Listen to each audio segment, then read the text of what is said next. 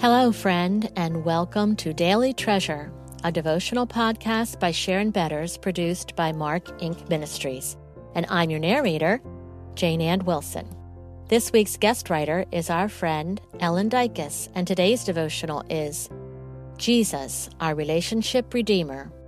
Today's treasure is, I am the vine, you are the branches. Whoever abides in me, and I in him, he it is that bears much fruit. For apart from me, you can do nothing. John 15:5. Have you ever, like me, had the humbling experience to realize that a certain electrical gadget or appliance wasn't broken, but just needed to be switched on? After getting myself in a frenzied, frustrated state with, yet another broken thing to get fixed, I remembered to check that important little on-off knob. Sometimes we forget the on-off knob or power supply when it comes to our relationships. In John 15, the metaphor of the vine and the branches, God describes the secret to living a fruitful and loving life, including godly relationships.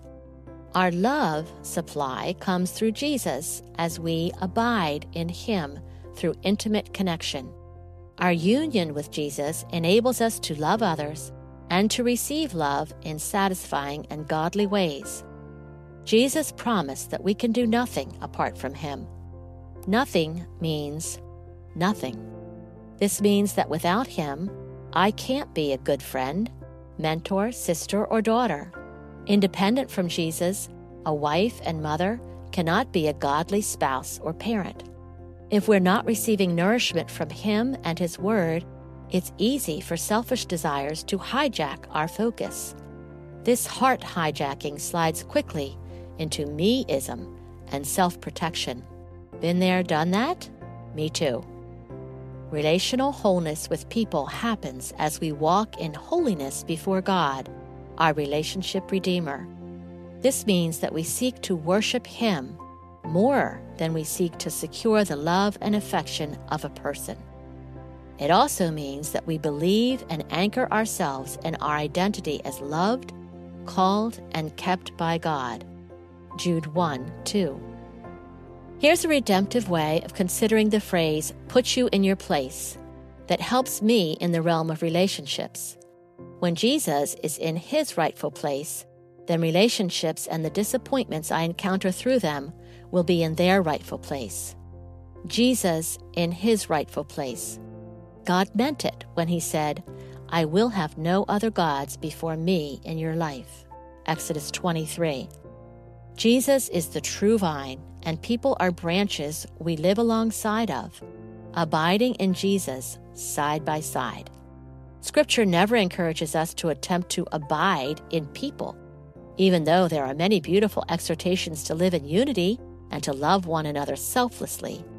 Only Jesus is to be our focus of worship and our source for unfailing love, as well as our security. He's the bread of life and living water for which our hearts hunger and thirst. People in their rightful place. When my eyes are fixed on Jesus, then my heart won't be fixed on people and what they can give to me. As I grow in delighting in his comfort, love, and presence, my heart's demand that people make me feel comforted and loved will lessen. I can rest in allowing people to be, people. Friends, spouses, children, pastors, mentors, etc.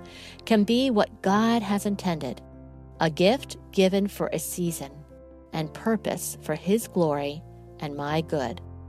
They're good, too. With Jesus and people in their rightful place in my life, I'm prepared to face disappointments and trials which will come in relationships. It's not the platform for bearing much fruit that I'd choose, but relational disappointment is one of many aspects of life that Jesus, our Redeemer, will use to make me more like him. Do you need the deep comfort of Jesus for wounds and heart bruises you carry as the residue of relational disappointments? He wants to hear from you and help you make your home in him afresh or for the first time. He knows what you need and is able to give it as you remain in an intimate relationship with him. Friends, thanks so much for joining us for Daily Treasure, and I know that you are enjoying and being challenged by the words of Ellen Dykus, our guest writer, especially if you are struggling with difficult relationships.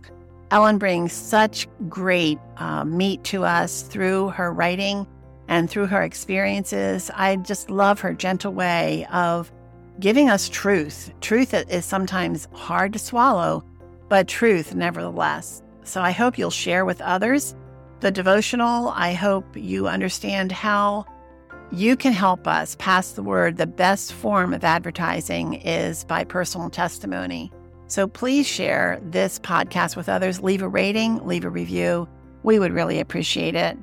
And as we continue in our series, I hope that you will also remember that we are celebrating our 30th anniversary this year, and we're going to be celebrating it all year long. For 30 years, Mark Inc. Ministries has made abundant riches known in the name of Christ. How humbling and what a privilege it has been and will continue to be to offer the light of Jesus to that person, that one person who is just holding on to life by their fingernails. If you're that person, maybe you're that person who has experienced the help and hope of Jesus through the resources of Mark Inc. Will you share that story with us? Will you tell us how God has used this ministry to touch your heart? We want to share your story with others so that they will know the power of the gospel, the power of His Word, of God's Word, the power of ministries like Mark Inc., and also for those who support the ministry to know that their investment is having an eternal impact. Just go to helpandhopenow.org, helpandhopenow.org, and look for the link for where you can share your story. And when you do, we're going to put you in a drawing where we are going to pick 3 winners, and we are going to send out special book bundles of books that have been written by the guest on the Help and Hope podcast. So make sure you share your story at helpandhopenow.org. I'm Sharon Betters. Thanks so much for joining us, and I look forward to being with you tomorrow.